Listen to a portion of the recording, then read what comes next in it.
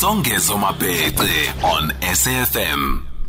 21:13 is the time, and we have a conversation now with Matakanya, General Secretary of the National Association of School Governing Bodies. South African parents seeking relief from mandatory school uniform costs. Now, earlier on today, Ms. Karabo Mtawung was on Stephen Grootes' show, speaking from the perspective of the Competition Commission and perhaps the philosophy that underpins the move to encourage schools to participate in the context of making education in the net effect more affordable, and to ensure whilst doing that it does not offend or run afoul of the competition authorities through engaging in conduct that is otherwise anti-competitive.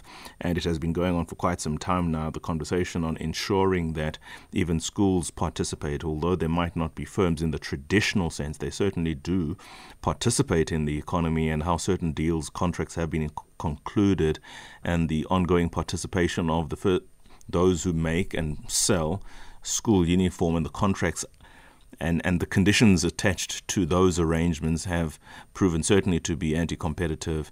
And so the conversation continues, and it's especially important time to have this conversation now when we talk to Matakanye about the perspective of the parents and what the governing bodies, generally speaking, are doing to respond to this clarion call to ensure that dignity and equality, as well as a competitive environment, exists even in the schooling context. Matakanya, good evening, and thank you so much for joining us. Good evening, Songezo, and all your listeners. Well, this has been going on for some time now. The National Association of School Governing Bodies is aware of this, and I would imagine many parents who have kids in schools who have to buy uniform would welcome now this position that has been going around.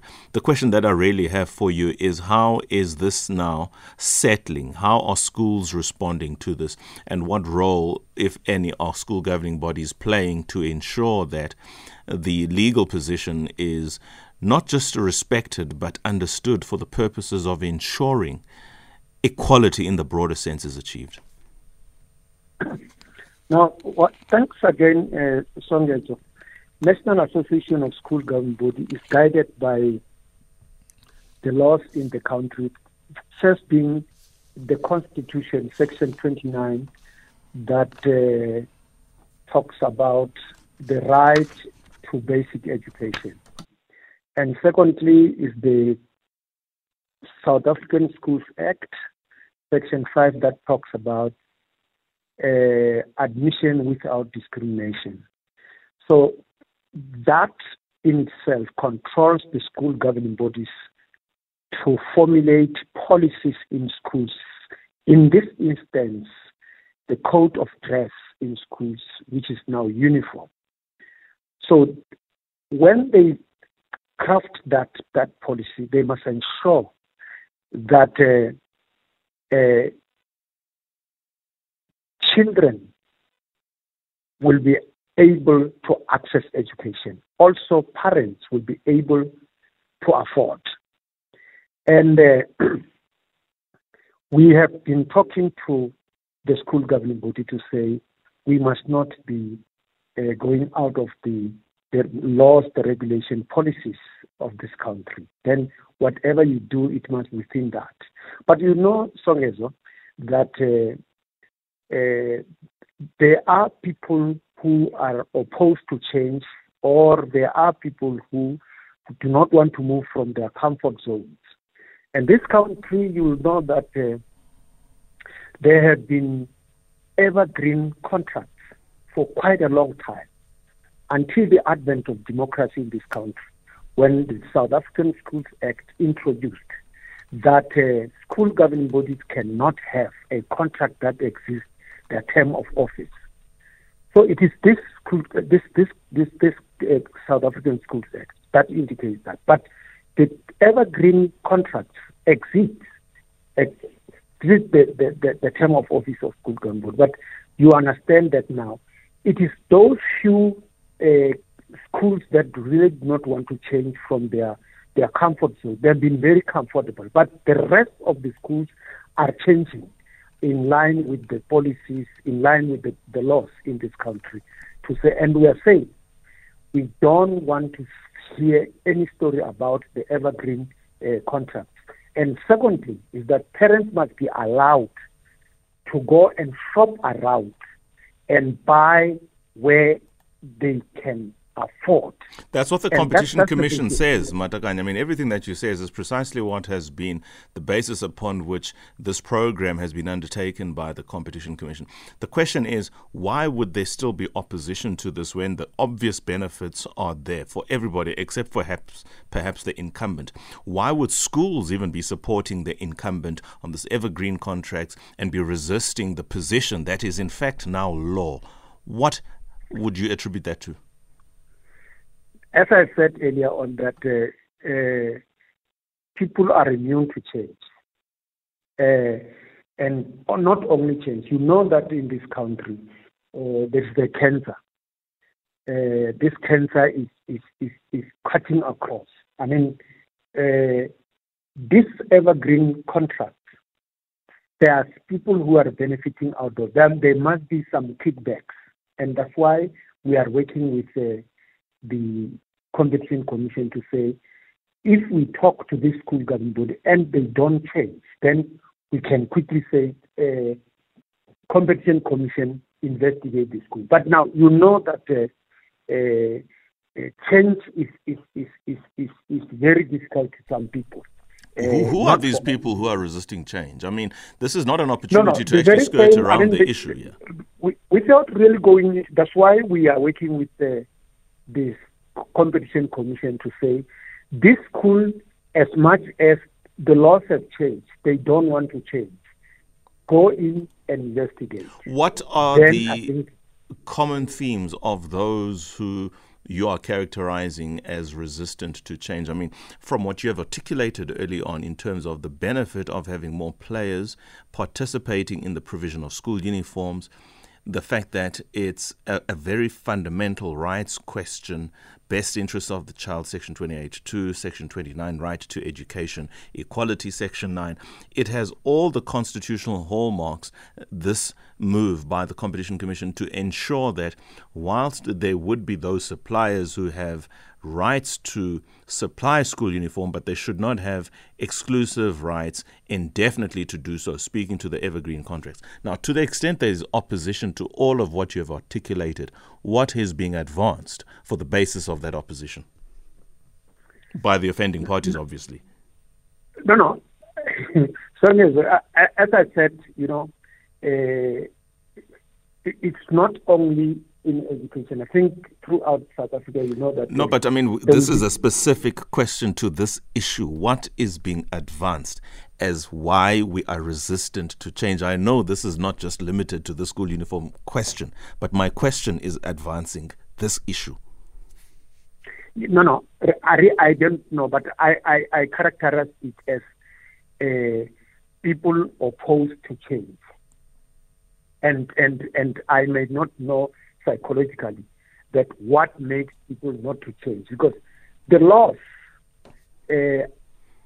have changed and we expected people to change, but people do not change. I may not know, maybe we have to invite probably psychologists to say what is in the mind of these people who do not want to change. I mean, there are laws there and they do not abide by those laws, So I will not tell you that now. But I know that definitely show that people are opposed to change. What are the powers of a school governing body as it pertains to the school holding a position that seemingly is at variance with not only the law, but what the parents of that school, through the SGB and or through the PTA, and the suggestion is, guys, we cannot, and I'm making an example, I'm saying this out front. For instance, if you are in East London, you will not only effectively and forever be buying your clothes from Strand Outfitters. I mean, Strand Outfitters have been supplying uniform since 1920 when they were established. And I remember buying my uniform from there. If it was not Strand Outfitters, it was King-Ons. Now, without necessarily jesting, Strand Outfitters and King-Ons are defending parties. I'm using them purely for reference purposes and to locate the conversation.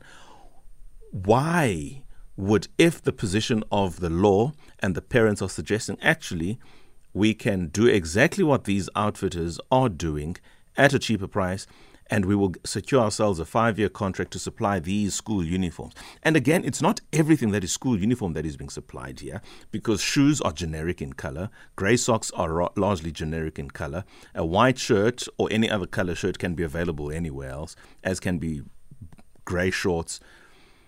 The question really comes in with the jersey, with the blazer, with the tie and the badge, and here and there, the socks. Now, that would obviously need a specific and particular contract for obvious reasons in terms of standardization of color and ownership of the logo and intellectual property to that extent on the part of the school to ensure that it's not just floating around with any potential outfitter out there. But a 5-year contract should be able to do, and then again it goes out to open tender, you bid, and if your prices and everything else, that is a value proposition for the school and the parents, because it's actually the parents who will be paying, so they've got a large stake here, not necessarily the largest, but certainly a sufficient stake. Why would that then not land with the school, one? And two, why does that disallow still the governing bodies and or the parents through the PTA committees not have such a strong voice to actually enforce that change, which is predicated on law? What makes it difficult? Well, it is also historic, and I would like to go into the history of education in our country. You'll know that the rest of the people, or the rest of the parents, were excluded in the education of their children. However, the advent of democracy, 1994, then parents were brought on board to part and parcel of the education of their children. But still up to now, 30 years, you will find that now the roles and the responsibility of the governing body is being eroded or is being taken away by some individuals within the value system. Now, and it is not surprising that even in the very same issue that we are discussing, you may find that now when school government have to take it, it is true that their work is to just determine the color of the school, the colors of the school, and finally to say, no, these are the colors, and you can go and buy where you can afford and all those things. But you know that there will be people who are wrestling with the powers of the school governing bodies, and they know that those individuals will be benefiting out of that, because when you still have this contract, it will be benefiting probably of the individual within the school. The same applies. I may not answer. Before you continue, let me take a call, because we are running out of time, and I fear as though we might not actually get to some of the core issues that I'm trying to probe you. So let's move on to Colin in Cape Town, who has a contribution or a question to you. And the guest this evening is General Secretary of the National Association of School Governing Bodies, Mr. Matakanya. Colin, good evening. Thank you for calling. Good evening. Good evening. Oh, I don't agree with your guest, but anyway, you know, Zageza, I don't see why the school governing body is got to actually be involved. There's such a thing as a PTA, Parents Teachers Associations, which we used to have meetings in my days, I'm talking about the 60s, and we should discuss uniforms and what type of clothes and things like that and that. Now, you could go anywhere to any clothing shop and buy a good pair of grey socks, the girls white socks. No badge, nothing on it. A good white shirt, the cheapest wherever you bought it, pep stores, ShopRite, wherever you bought it. It didn't have to be at a certain shop. You could buy a jersey, a long sleeve, a short sleeve for the summer, and so, or the autumn, whatever it was. No badges, nothing on it. The only thing it was a badge was your blazer, and there were a couple of shops that could sell that blazer, not a particular shop. Pep stores used to sell it. ShopRite used to sell it. Woolworths, not Woolworths, Henselwhite's and all those people, you could buy it anyway. Now, I hear him talk about constitutional right to education, but there's got to be a dress code in schools, and it's for the teachers and the principals and the school that's involved to have meetings and discuss and see what the people in that area, what they can afford and how to design their clothes. Your tie had no badge on, but it had a school color on, which you could buy. So your underwear, I was surprised to hear, even a girl's underwear must be marked, badged, and all that stuff. You know what I mean? That sounds like nonsense to me, and that's precisely the issue, or some of the issues. As if they're going to go swim in the school in their underwear. What?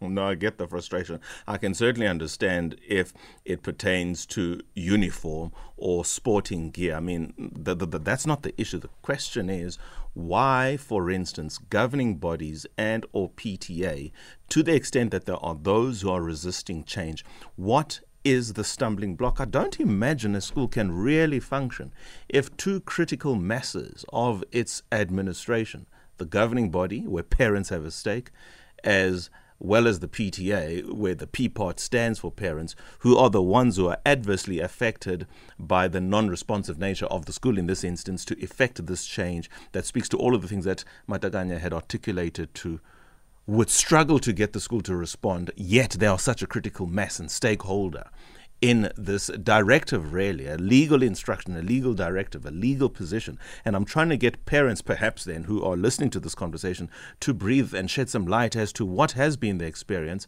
and to the extent some sit on these platforms, PTA, SGB, what seems to be the hold-up, to the extent that there are those, as has been alleged, or at least conceded, are resistant to the change. I understand I have two voice notes. Hi, Songezo. Please maybe try to I don't know how can you best simplify this question that you're putting before your guest, because I would like to know the response, because umbuzo is very simple. The ask is, what is it that those people are putting as the reason of their rejection? Don't worry about change. Don't worry about people not wanting to accept or to adapt to change. What is it that they are saying, I don't want this change for? For example, if you ask me, why am I saying Philip Balula must be suspended? I would say, because it talks too much. That's what I would say. So that will be the reason. So it's very simple. We want the reason. I appreciate that voice. Hello, Songezo and Mr. Matakanye. You know, I'm very surprised when our chairperson of National SGB says people don't want to change. Maybe he must call a psychologist. So can we call a psychologist, whereas we got a competition commission that is having deterrence to those who don't want to oblige with the rules of this country? So he wants to tell us that we don't have measures that will force those who are undermining the laws of this country to follow those laws. So I need a clarity on that, because when you say people don't want to change, it means competition, commission of competition doesn't have any deterrence. So we want to know, why don't they implement those deterrents? WP Rams Limpopo.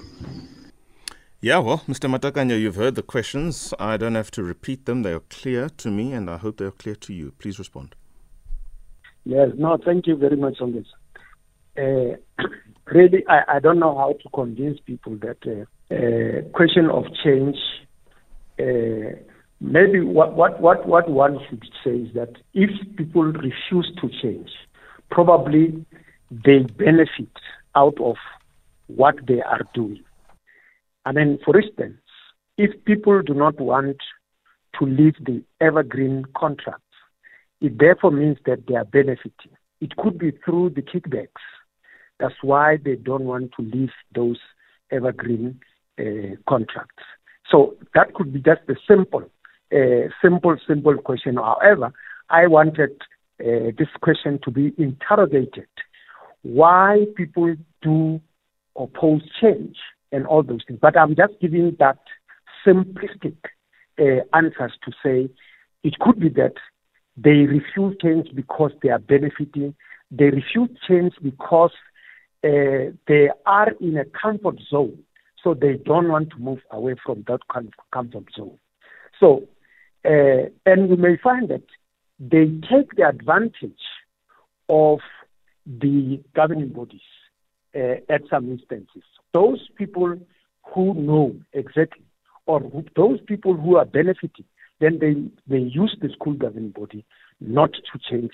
And we see a school governing body who are not changing. But there are people, as I say, school governing bodies are really not able to exercise roles and their responsibilities. Somebody, somewhere, somehow, then take advantage of that and misuse the role and responsibility of this government. So what I'm simply saying, maybe simplistically, is that when people do not want to change, then they are benefiting out of that system.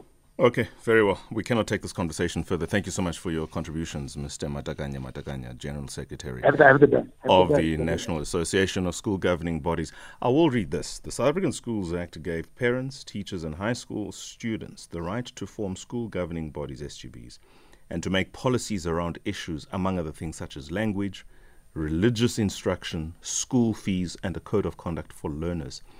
SGBs, therefore, are empowered to instruct schools through its constitution of teachers, learners, and parents of the rules of the game. There's absolutely no reason why there are those who are resisting change, more especially when it comes from authority, legal authority at that. I take this conversation no further. 21:35 is the time.